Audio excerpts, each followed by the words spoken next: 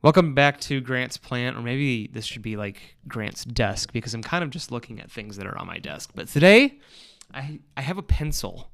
You can hear the jangles of the mechanical pencil that I have in my hand here. It's a Bic pencil number 2 with 0.9 millimeter lead in it.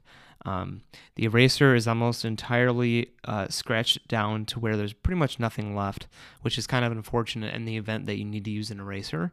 However, there is still some lead in there. It's a very thick lead, so that way, if you're using this to maybe draw doodles while you're, taking notes, I mean, it's probably a good option for some deeper sketches, as you probably draw out the universe that you're creating in this notebook. But anyways, it's a nice pencil. I would highly recommend it to everyone, out there, especially just because pencils are cool and writing is cool, and it unlocks the potential to kind of do whatever you want, whether it's writing or drawing or anything. So this has been episode 2 of Grant's Desk. I thought it was going to be Grant's Plant. So for those who wanted to hear more about plants, it's unfortunate because I only have one plant.